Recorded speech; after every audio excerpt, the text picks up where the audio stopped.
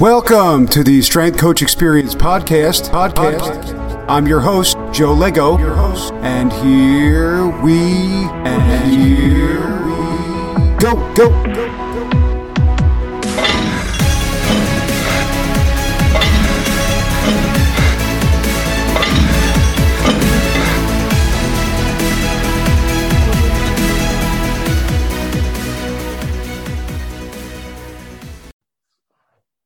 All right, welcome everyone to the Strength Coach Experience episode 17.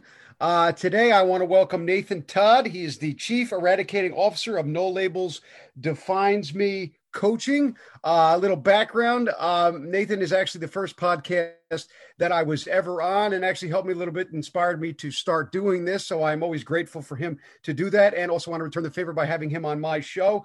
And we'll dive right into things. Nathan, man, thank you for coming on, man. It's been a little bit, but I'm happy we could get on here and have a nice conversation. Yeah, man. Last time we were talking, you were in Florida, so exactly things have changed, man. Yeah, back in New York, and we were just talking. It's 29 degrees outside. Yeah, I appreciate the opportunity, and I'm excited to see where our conversation takes us. Exactly. That's the best part of the podcast, right? See what direction we go and where we end up. So why don't we go, right into things? Why don't we start with a little bit of background about you, and then we'll go on from there. Yeah, man. So for anybody who sees this when it goes up on the YouTube, you can't see my shirt, but my shirt actually says 4 pounds, 10 ounces. And that's been something that's been really kind of important to me at this point in my story. So 4 pounds, 10 ounces, what that means is I was born 8 weeks premature and given a 50-50 shot to live. And it wasn't until I was 2 years old that I actually received the diagnosis that I was born with cerebral palsy. It's pretty interesting because my mom, for both me and my brother, up until we were about 18 years old, she wrote letters to us on our birthday and gave it to us when we were 18. And when we're 18, we were like, well, this is fucking, I don't really want these letters. Like, that's not a cool present. But during this time, when we've had nothing to do, we've all been stuck inside, kind of pulled those letters out. And it's interesting to read the early on letters, because there's one right after I was born, and it says, man, Nathan looked pitiful. He had tubes coming out every which way. He was so tiny, and he was on a heating bed, and I was on a respirator. And to see that in writing is pretty interesting because, all this stuff happens to us. And at that point, we don't realize that it happened, but it really happened. And so that's kind of inspired my journey with labels. Because, when you're born with cerebral palsy or any type of disability, you get all these projected labels from the minute you come out into the world. And for the most part, in society's view, they're all leading with all the things you can't do. And so my whole life has been, okay, let's figure out what I can do. Let's figure out how far I can push this thing. And let's bring people along for the ride and teach them and model for them that they can do it too. That's an awesome message, man. And for those of you who don't know, I also was born with cerebral palsy like Nathan, born early. And I think it's very interesting what you brought up with the tubes. That's been something I honestly, being home, have realized too throughout the years, because you see the pictures of yourself, right? And you don't know, but you start to talk to your parents a little bit and realize what they actually went through, because you don't, you're 6 months old, so you don't really understand what's going on. But then you start to see those pictures, you see those things, and you really kind of get a sense of what it was like kind of worrying every single day, about you and about your well-being. I had the tubes and the incubators as well, man. And, it's just one of those things where, everything you go through, as you said, is something that builds you up. But I think it's fantastic, what you're doing, and trying to crush those labels, because, in my experience also, most people don't even know what we have. I mean, even when I was younger, and I'm sure you've dealt with it now, you see a lot of people that are younger, in wheelchairs, or have issues with mobility, and you think they were in a car accident or some other anomaly. And it's not until you start to talk to people that you realize they kind of have a similar thing going on. And it's a whole kind of different thing where, it affects everybody different. You can't really explain it in one way. And it's kind of a thing where, in order to understand, just in my experiences, you have to really explain to somebody. It takes 10 to 15 minutes. It's not a drive-by comment, if you will. So that's an amazing story, man. And again, I just love what you're doing, and love the message. And it's interesting with our cerebral palsy, right? As you said, you can look at both of us. We have the same disability, but it impacts each and every one of us completely differently. And I think what I've found over time is one of the most surprising things to people, like, because it's such a visible thing for a lot of people, they don't realize that it's really just a brain injury. And I think even as people with cerebral palsy ourselves, it takes a minute. It takes a minute to be able to even grasp that that's really what's going on sometimes, because I see a lot of young kids who have it and they don't really understand that either. They're like, oh, this is just a physical thing. Well, it is physical, but it's actually developmental. Yeah, we're constantly fighting with our brains, and I think that's a great thing you brought up. And I just want to touch, for anybody out there listening that doesn't know what cerebral palsy is. Cerebral palsy is generally defined, it's a brain injury, if you will, that happens mainly 85% of people that are premature usually end up with this disability. And what happens is, during the birthing process, your brain is cut off from oxygen. And what happens is the developmental, either cognitive or motor skills of the left or right hemisphere, or both, become affected. And it can range from, both of your legs in one arm, one half of your body, which is called hemiplegia, which is what I have, both legs, whereas quadriplegia, or it can range in a kind of a mixture of those two. And also it can affect cognitive function as well, brain processing and different things. It all depends on what side of the brain, left or the right or both, that it affects. And it also, as me and Nathan will talk about and we've been touching on, it's so vast, because you can look at us and, our conditions are completely different if you saw us, standing next to each other. But I actually was born, earlier than Nathan, and it affects everybody a lot differently. And there's a lot of things that go into it. So just for everybody out there, just want to clear that up. It is neuromuscular. It's all neuromuscular, and it's all affected based on how much oxygen is received or isn't received during the time in the womb and during birth. And, that's how it works. And, it affects so many things in such different ways. And there's so many variances, but, it's just something that has to be, brought up, and just something that can be more understood. Yeah. Of course. So, growing up with CP, let's get in a little bit. How, just explain that a little bit, some of the things you went through, from an early age. I know with you, we've talked before about how, yours wasn't really diagnosed until you got a little older, just some of the things you had to go through, and then kind of growing up at an early age, dealing with those things. Yeah. So number one thing that I remember anything about was had a surgery called a selective dorsal rhizotomy, which is they go and they cut rootlets in your spine. So they cut the nerve endings to help release some of that spasticity. And the thing that I remember most about that is it was during Christmas time. Mm-hmm. And they had a guy come dressed up as Santa Claus, and he picked me up, and all I remember is wanting my dad. Like, I was like, no, what are you doing? I want my dad. Like, that's all I remember. but my legs were so tight that they were crossed, Okay. like completely crossed. So without that surgery, I would not be able to walk at all. And at this point, I'm still ambulatory. I use the wheelchair more than I used to as a kid because I'm getting older, and trying to maintain mobility and flexibility is a daily battle. But the other thing that taught me at an early age was, in order to even have the surgery, my mom and my dad had to fight to get it paid for through insurance. And she actually had to go to the state legislature to fight to get it approved. And she was able to accomplish that.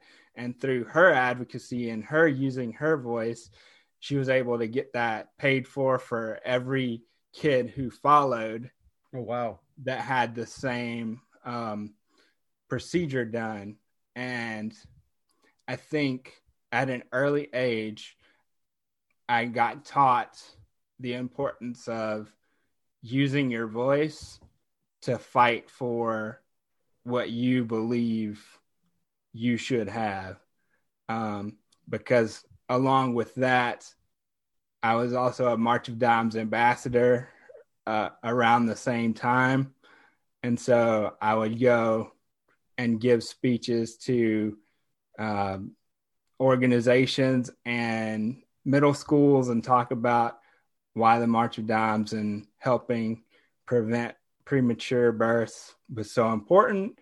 And then it was just like every other kid growing up, I imagine, like you want the same things, and you figure out how to make it happen the way that it works for you. One of the funniest stories that my mom tells is I've got a younger brother who's 3.5 years younger than me. And so I had the surgery. I was now learning to walk because I didn't learn to walk until I was 4. And so my brother's learning to walk at the same exact time. And he's like, oh, let's go play. And we were at a park and it had a huge hill. And my mom was trying to explain, your brother can't make it down the hill. And she's like, he said, oh, don't worry, I'll help him. And so you got this little baby helping this 4-year-old try and go down a hill. She said we made it like 2 steps and then it was all over. We just started rolling. But yeah, growing up, man, my life was pretty normal, and my parents, they recognized that, yes, I have this circumstance, but it's not going away. And eventually they're not going to be here. So they had to equip me with the skills to be able to navigate the world the best that they know how until I grew up, man. Yeah, I think that's, a big thing. And I same thing with me. My parents did the same thing. Everything was pretty normal. It was different to kind of go through certain things. But, they taught you how to, everything was normal, if you will, right? If there was an issue with a sport or doing something, we would just kind of figure it out, and there was really no, oh, you can't do this because of, you have this, this certain thing, and especially, me and you were similar in age. I think too, from back then to now, I mean, the advancements are insane. I mean, I trained a kid a few years ago who's 5, had hemiplegia of the left side like I did.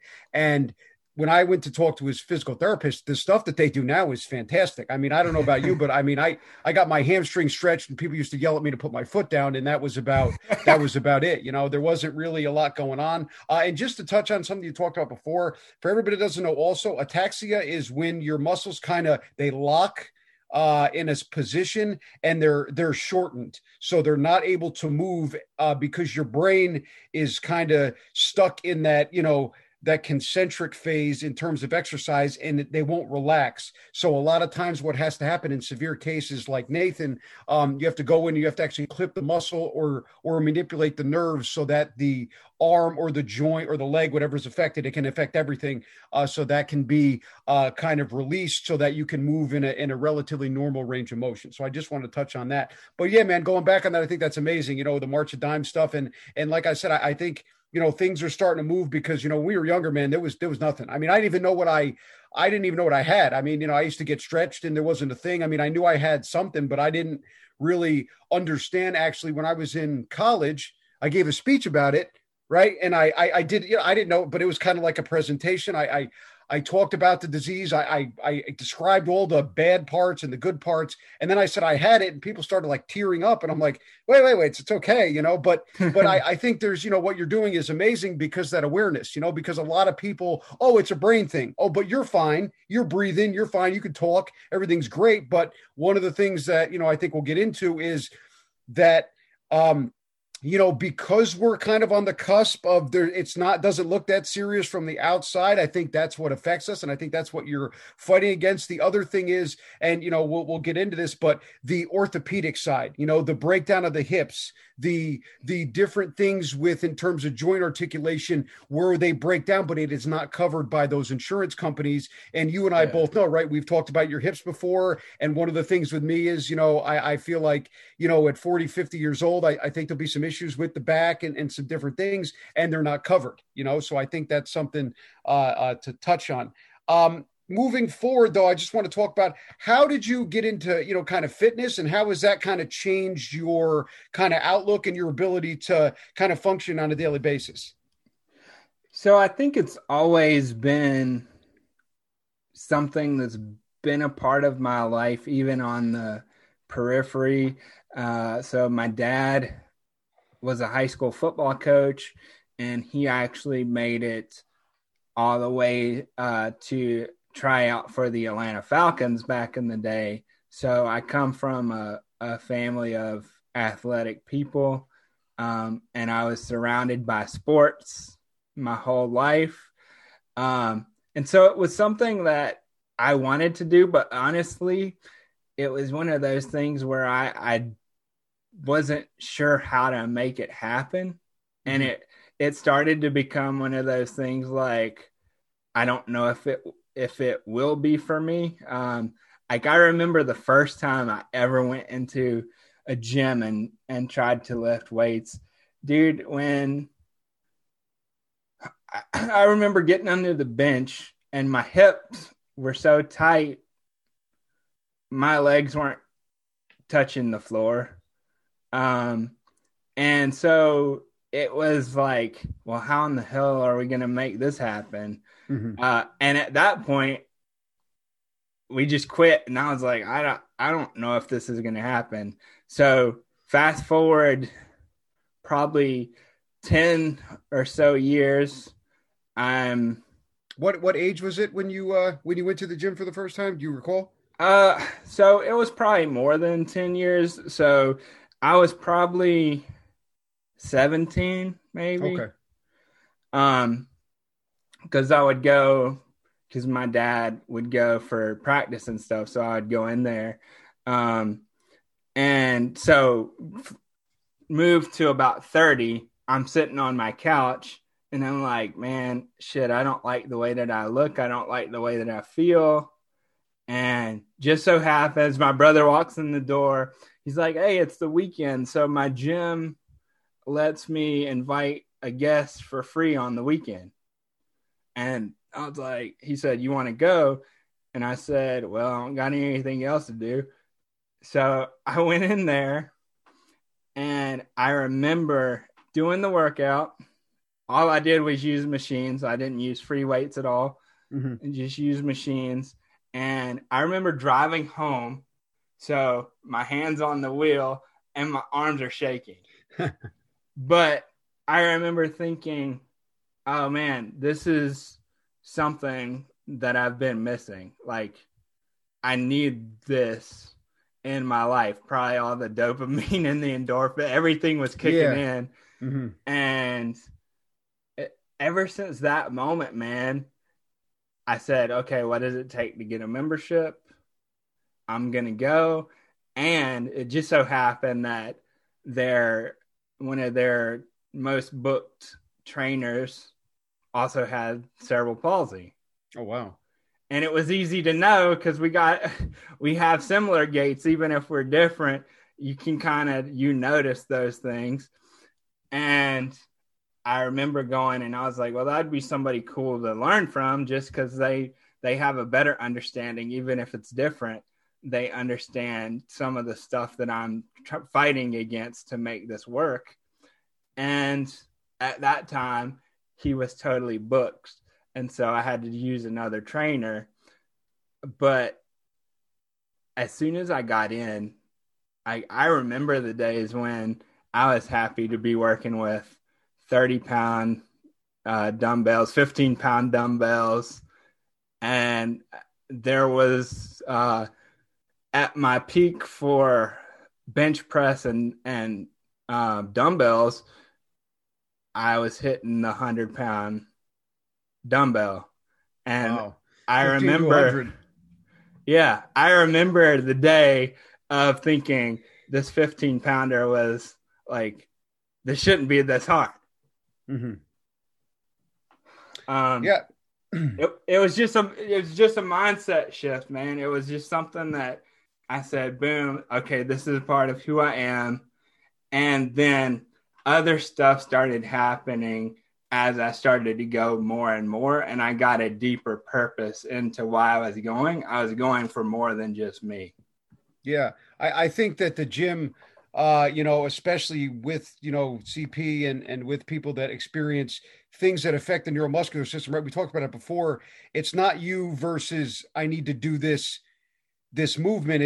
It's can I convince my brain to do this movement, or can I teach my brain how to do this movement? And then I feel like, to recall the same sort of things with me, is that when with the weights, one of the things I think that separates weights and exercise amongst the therapies and the normal stuff that we go through is that you're creating a stimulus with the weight, right? And whether you knew it or not, I had no idea when I first went in there. And you either, by putting that weight in your hand and attempting to chest press or do a curl, your brain is learning a new pattern. And because the weight is there, we're creating a stimulus to help rewire some of the stuff. And what happens is, usually, right, the brain isn't wired the right way and things move a different way. And just basic physics, the body is going to take the path of least resistance. So if you have an issue with a joint, if you have a tight muscle, or your brain doesn't articulate a specific muscle or nerve impulse, it's going to move a different way. Well, when you're doing a dumbbell press, right, there's only pretty much one way to do it, or the dumbbell's going to hit you in the face, right? So I think it kind of has a kind of therapeutic, but I can't kind of stress enough how good it is for people with neuromuscular issues, not just CP, to do that, because it changes you. You go there, just expecting to be there, and like I said, same thing. I didn't want to be there. I thought working out was a disaster when I first went, but you learn how to retrain, and I think it's amazing. Those endorphins start following. You want to press, and there's so many machines and things like that. You figure out the ones that you can use and the things you can do and the things you can't do. We probably deal with a little bit more injuries than the normal person, because as much, more than I do. You do one thing out of whack, a deadlift or a squat, especially those lower body exercises. Things come apart, but you learn. And, I think it's phenomenal that, that trainer there had that same thing, because, I'm sure he had, a lot more knowledge than everybody else that worked there, because, from your experience going to the gym and mine getting into strength conditioning, when I started as well, I couldn't listen to a regular trainer. I couldn't read your Muscle and Fitness. I couldn't go get your 30-minute booty burner workout off of YouTube. I had to figure out what worked for me, because I was like, well, right away you look at that. Well, I can't do that. Okay, well, I can't do this, but I know that I need to kind of use, hit these different muscle groups. And then you start to relay of, okay, what do I want to learn how to do, right? Balance on one foot, or shift my weight, or move this arm this way, or move this leg independently. And now you're starting to look up exercises that can help you directly with what kind of pattern you're trying to retrain yourself. So I think it's a fantastic story. And I also, for anybody out there listening with CP, and if you're younger, make sure to start to get involved in that. Find somebody, me or Nathan, reach out. But I don't think there's anything better for somebody that has a neuromuscular issue than getting in the gym, because, you're literally going to teach your body how to move properly, and it's the same as training for a sport. You want to get better at soccer, you do certain movements, in the field of strength conditioning, which I'm in, but also with a neuromuscular issue or something going on with motor control, you can also reteach those patterns. So I think that story is fantastic, man, that you were able to go to a gym and it kind of helped you get the endorphins going, and also that you met somebody else that kind of understood what you're going through. And I think I would say to anybody specifically who has a disability and you have to make those adaptations and those adjustments, like set PRs, set goals that don't set them according to what everybody else is doing. And I'll give you an example. So, I mean, before I started working out, I was 145 pounds. And that was, I could just guarantee 145 pounds. By the time I was done, and I haven't worked out as regularly as I did before COVID and all that stuff. Everything's switched to at home if I am working out. But I moved up to 155 pounds. I increased my weight by 10 pounds. That became my normal set point. And I was basically doing a deadlift or a rack pull. For me, I consider that a deadlift, as it was the closest I was getting for the most part from getting it off the ground. But I got up to 245. Wow. And the thing about that, it's not good, but my ego was taking over, like, holy shit, that's badass to be able to do that. I did that on one leg pretty much because of how my hips fire. Yeah. But like I said, it's all about what you can do. I think you brought it up, set goals, but set goals for yourself, not, everybody around me is deadlifting 315. What can you do in your pattern? You said off of one leg, so, that's not going to be the norm, but that's fantastic. And I think that's most important. When you start going to the gym, set individualized goals, just so you can track your progress and kind of figure out where you want to go. And like I said, you have to get away from those norms, because it's, a magazine's going to tell you, oh yeah, start at 315, go up to 450. You're not going to do those things, and if I think Nathan brought it up with the ego. If you let that get out of hand, you're going to get hurt, especially if you have, the joints articulate differently, the hips sit differently. You're lifting off of one leg, one arm, whatever issue you have. You have to be careful, because I was the same way, man. 11th grade, I popped my back out because I'm deadlifting 405 with all my boys, and I really shouldn't have been, sniffing that, because you're pushing off of one leg. I have atrophy of the left calf, so I don't drive off my heel. There is no glute activity off the left side. However, my right side is perfectly fine. But when you lift off of one leg with, uneven hips, eventually, the hip's going to give out, and we're going to run into some problems. So I think it's very important to set those goals, also push yourself, but also don't get caught up in, I know you're going to want to, especially, as a teenager with the world of Instagram and everything else, but make sure you're being diligent, because you can hurt yourself, and it does have a lasting effect on you, especially if you have different joint articulations. So why don't we move into how you got involved into, the motivating and the mission of, becoming an advocate for disability awareness, and just how that's been going.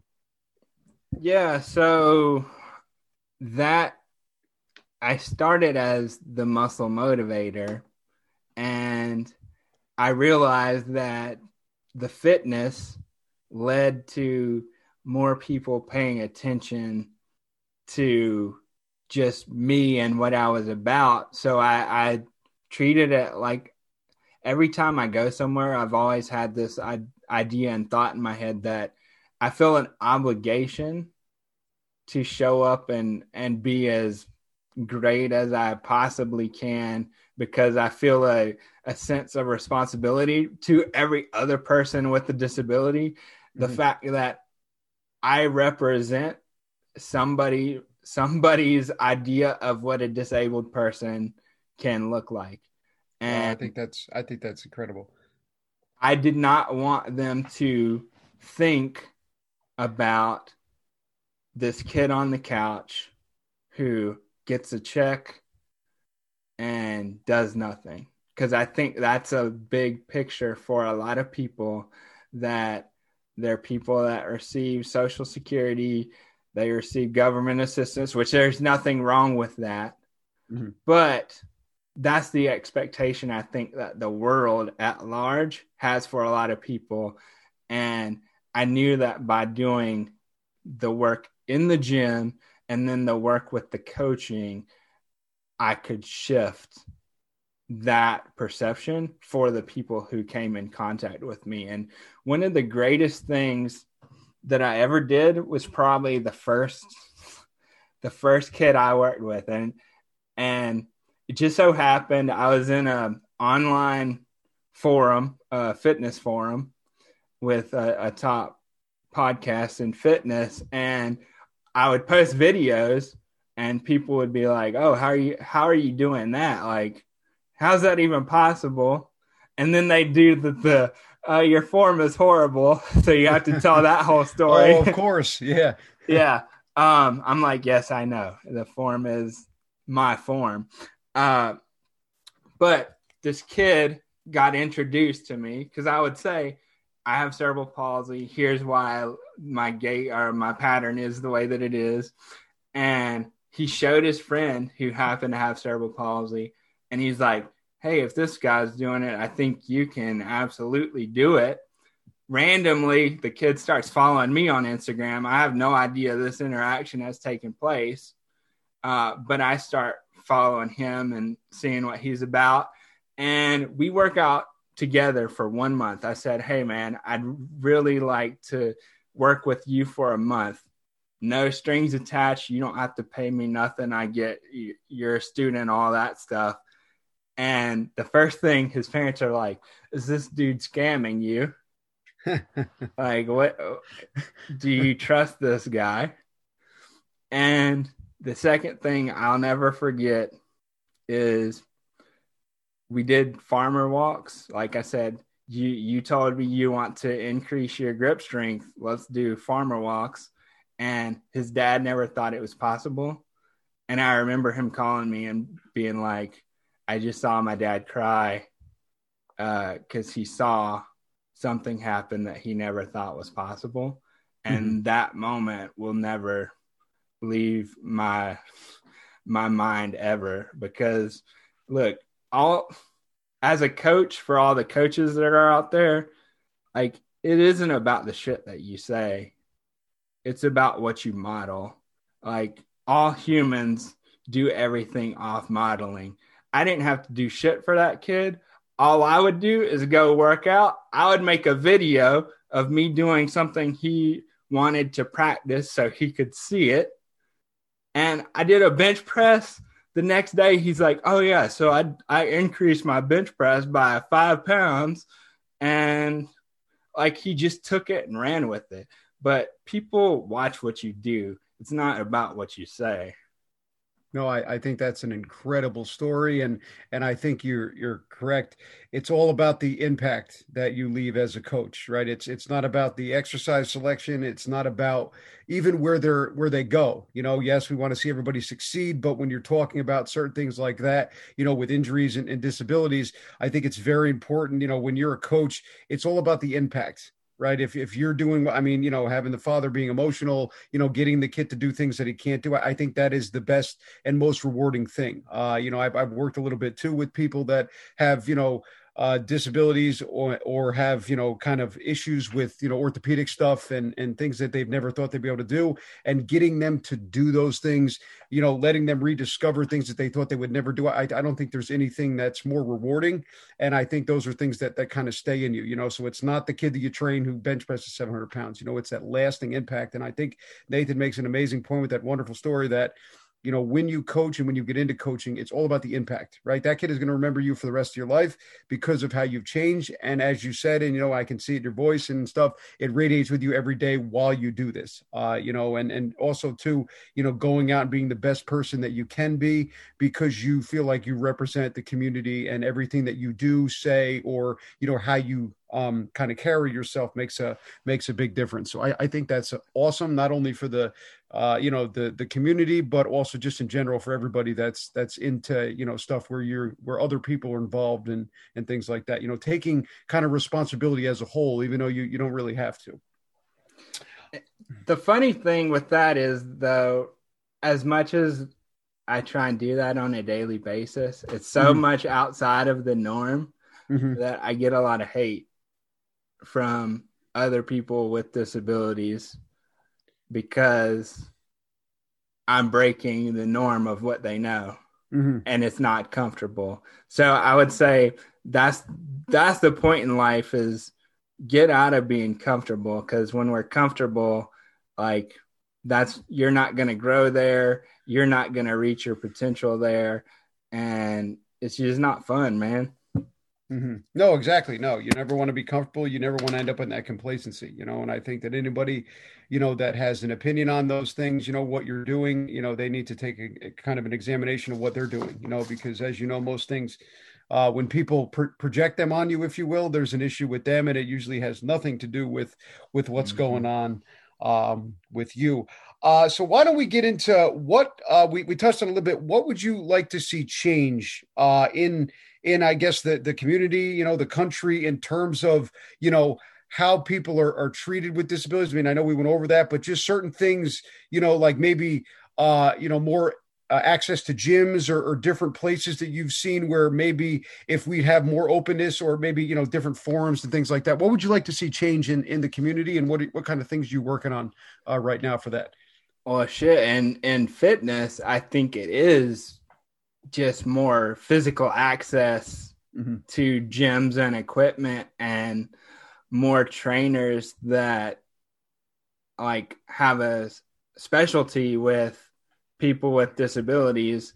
Because right now I would say a lot of people just don't even see gyms as a possibility. Yeah. The only physical activity I think is therapy. Like, we talk about physical therapy or the hand bikes. Those are big. Every gym has one of those. Yeah. Just in case. Yeah. No, I completely agree with the gym thing. Yeah, I think there needs to be, somebody of your caliber or mine, and to come in there and actually design. It'd be great to see, design machines based on what you can do with CP. For everybody out there listening, and for you, Nathan, if you want, there's a guy, his name is Mike Borowis. He was my performance director with the Mets. He is one of the first people that I've seen do that. He does a lot of rehab with he started off with people that are paralyzed. There's an E60 out there, 1%. It's an amazing story. He's an amazing person. I mean, I still keep contact, and he kind of changed me when I was around here, but he's pretty much the only person that I've seen that really dives into that, because he does have kids with cerebral palsy, also people that have brain injuries and different things like that. Yeah. So I think it's a mindset shift there, that fitness is for everyone. And then, as the community, speaking directly to the people who have disabilities, like, one of the stories that I keep hearing over and over and over is the idea that they're a burden. And I think that comes from a repeated narrative by society that they are a burden. And so I would tell anybody listening right now, if you have a disability, or if you know a family member or a friend who has a disability, like, you're not a burden. They're not a burden. They're a person just like you, just like me. They just have a different circumstance in their life that is showing up for them. And I think that one of the most powerful things that can happen is to have more conversations around disability and using the word disability and not treating it like a bad or a dirty word. Mm-hmm. Like there's so much shame that comes with that word, with that label, that it's not necessary, but it's there, it's real. And I think when we say things like handy capable or take the diss out of my ability, I think we're teaching people not to be 100% who they actually are. There's nothing wrong with a disability. It's just a life circumstance. Yeah, no, I completely agree. I think, yeah, that kind of stigma, right? I think it should be along the same lines as, tearing your ACL or kind of breaking your wrist, right? This is something that you were born with, right? This is something that you have to deal with. And I don't think if you don't grow up with a disability, you don't really understand the trials and the tribulations that everybody's going through. But also, I think, which is exactly brought up, it's not a dirty word, right? You have a disability. Yes, I have a disability. However, I'm going to do the best that I can to, make the best of everything, to make awareness. And then that's how things get better. Yeah, I think there's still a fear of, oh, well, he has a disability. And then there's that kind of thing also where people try to treat you different a little bit. Or they try to protect you when in reality, exactly what you can do and what you can't do, and you'll stop somebody 100% when you're going to get there. Other than that, let you be, let you go and kind of let you do the things that you're able to do, right? But I think or you'll be an idiot and you'll push the boundary past what you are able to do like everybody else. Exactly. Or there's that part, exactly. But I think, it doesn't allow for that if you don't give them the initial opportunity to do those things, right? Yeah. There's a lot of things I've done, I'm sure you too, that you're not supposed to do, but you're like, well, I'm going to go do that. But I think that's great. Yeah. I believe the gyms should, to be more accommodating, and they don't have to change the whole thing. I think that's another thing you touched on where it doesn't have to be, this is for people with disabilities, right? Just make a normal machine, but say, okay, you can get a wheelchair up to here, or you can do, something else, make it a little bit more accessible and just kind of fit it in a little bit more. It doesn't have to be, and I know you talk about stigmas a lot in your podcast and in your talks. It doesn't have to be a big thing, right? It can be a little modification to certain things so that somebody with a disability, not even cerebral palsy, whatever it may be, where now you can come in and you can do things normally. Because I think that goes through everything, across the line. You just want to be treated normally, right? You don't want it to be, oh, well, he has a disability. How are we going to change what we were originally going to do to include him? Right. But by doing that, it kind of gives you an inferiority complex. But also, I think it takes away, as you talked about, opportunities or different things that you should be able to do, because everybody's still kind of afraid, oh, they can't do that. You might hurt yourself. Like I said before, your limitations, where you're going to go, and you're also 100% responsible for what happens. Yeah. That fear of somebody like suing you for like, okay, we all signed a waiver when we signed up to come here. Like, if they don't understand the waiver, then that's a whole complete other issue that doesn't involve the gym, but they signed. Like, I understood the risk of going to the gym. Like, I remember watching a dude tear his pec on the bench press, and I was like, nope. Oh yeah, I've seen my share. I've seen all of it. Yeah. Normal people without disabilities just blowing stuff in half. Yeah. And I think too, one of the biggest things that for people with disabilities, I call it the angry disabled person syndrome. Mm-hmm. So if you feel like you should be able to go work out at the gym and it's not currently accessible, and you get angry about that, like, there's a place for that anger, but I guarantee you that's not going to get an accommodation made for you.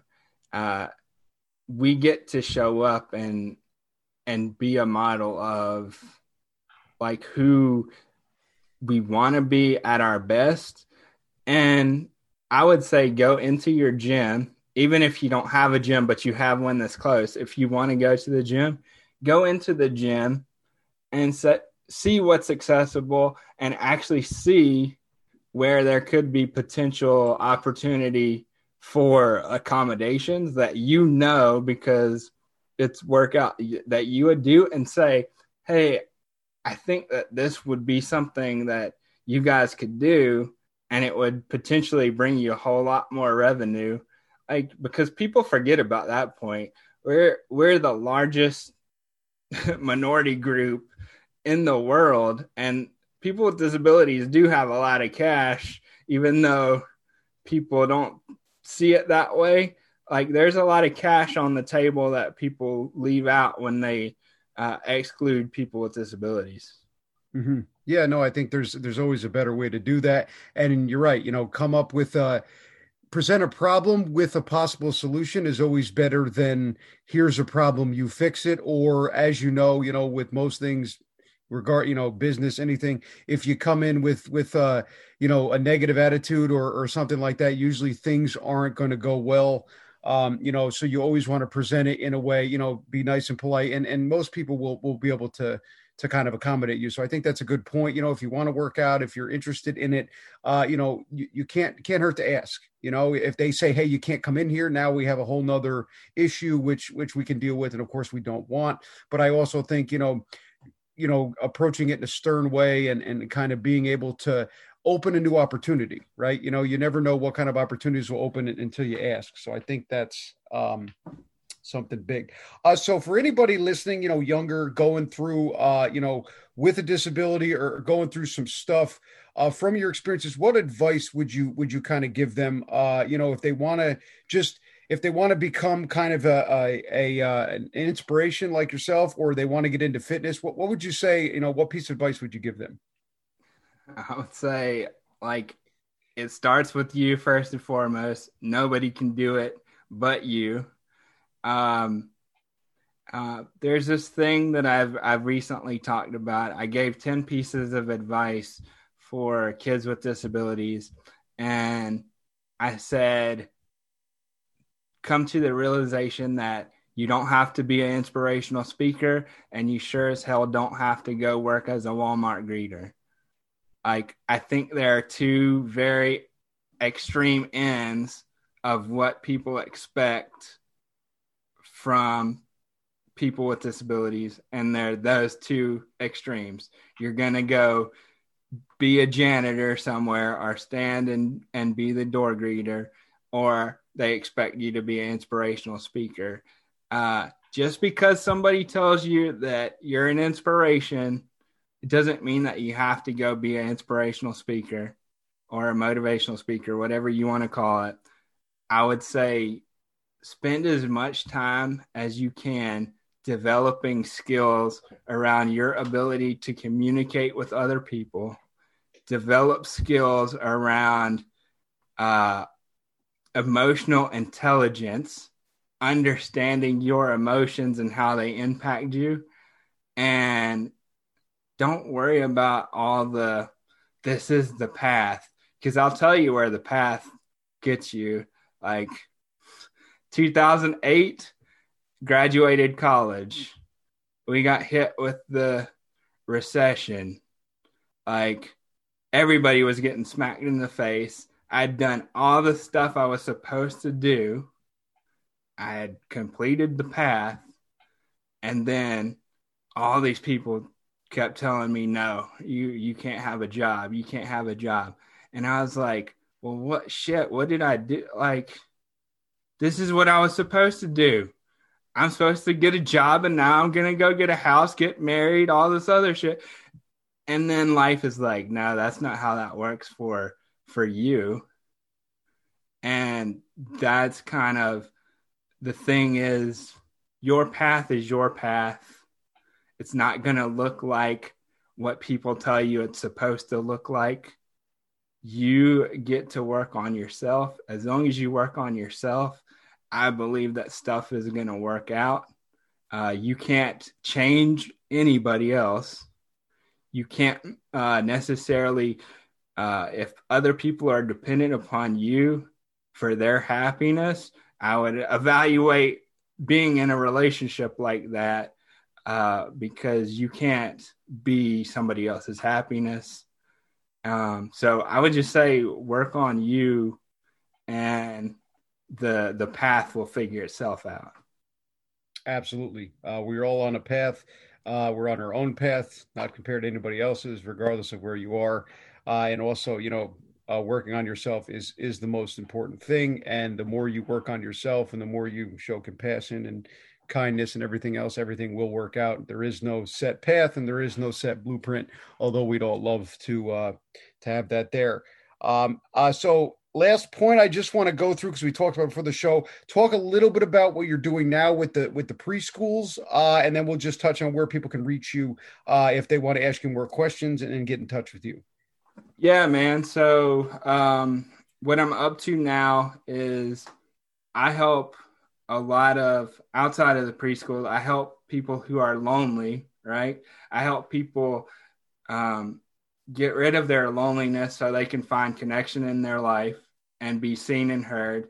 But with the preschools, what I do is I help early intervention programs who have children with disabilities figure out ways to make their programs inclusive to help eliminate the suspension or the expulsion of children with disabilities, because there's a very high rate for kids with disabilities who get expelled. And again, I mean, that goes back to the narrative, right? Of when people don't understand something and there's a fear there, it's much easier to avoid it than to kind of work together to figure out how to solve a problem. That's why people, when they see their kids stare, they're like, don't stare, don't ask a question, because there's a fear there that's existed for a long time. So I hope, I'm brand new to this. So one of my hopes is to help eradicate some of that fear so that even kids before they start school, they can have some of that self-love, that self-kindness, to see themselves as the perfectly imperfect human that they are, and not that normal stereotype of you're a bad kid because you have this thing. I hope that's something that comes out of my work here. Well, I'm sure that is something that's going to happen, and I think that's something that needs to happen. And I think it's great that you're taking the steps to do that, because if you eliminate that kind of thing where you're initially separating somebody with a disability from the general public, or from the general, the class, if you will, you're going to create animosity. And I think that's where some of that bullying and aggression comes with. So if we can get rid of that, right, obviously the suspension will go down. And as we talked about the whole time, the more inclusion we can, in effect put out there, and the closer we can get everybody together in the same kind of group, without labels, without having differences. And also, I think you touched on it, being afraid to ask questions. I'm sure you've gone through it as I did a little bit when I was younger. I would rather people just ask me questions. Don't, a lot of the stuff, don't stare or point, just ask a question. And, as I've gotten older, I have no problems. I'll sit you down and give you a 25-minute, lesson on what everything is. But, I think that's still something that has to be done. But also, what you're doing there is fantastic, breaking those labels, and also, helping those children at a young age, get rid of the labels, and also, be kind of inclusive, because I'm sure that's going to have an amazing impact for them as they grow up, and also help them, with better lives, and kind of avoid certain things, and also get more opportunities if we can get those, suspensions down in those inclusion programs. And it's interesting. The thing about questions, right? I would offer this to anybody who, if you see somebody with a disability, like you're out and about, whatever that looks like for you right now specifically. And you're like, you reach that point where you would normally have a conversation with that person if they didn't have a disability. Ask yourself, why? What's the fear behind me having this conversation with this person that stands in front of me right now? Like, so if you came up to me and I didn't have a disability, like you didn't know I had a disability, what would you ask me? Okay, ask that shit and you'll figure out the rest. If somebody has an intellectual disability, you'll figure that out. But you never know until you talk to somebody. And even if they do, figure out how to talk to them on their level. Yep, exactly. No questions are bad questions, and if you don't ask, you'll kind of never figure that out. So, always ask questions and never, as you said, never put judgment or labels on anybody because you never know A, what they've gone through, or B, what they can offer. Just because somebody has a disability or something doesn't mean that they can't give you some important information or maybe life-changing information. So Nathan, for anybody that wants to reach you, get a hold of you, ask questions, join your program with No Labels, become part of your community you have there. What is the best way to reach you, and how do they get in contact with you? Yeah, two ways. Instagram. So Instagram, I'm at the real Nathan Todd, and then over on Facebook, the Loneliness Coach. That's where you can find me. Okay, perfect. I will put that on that Instagram handle for everybody listening that wants to get in touch with him on the podcast Instagram, along with the when I do the promotions. Nathan, man, I'm so happy you came on. I love the conversation. I'm happy we could have this conversation, and I'm just thankful that you came on, man. And I really loved all the stuff and all the stuff you're doing to kind of eradicate those labels and kind of raise awareness for those with disabilities, man. Thank you so much for coming on. I appreciate it, man. Thank you.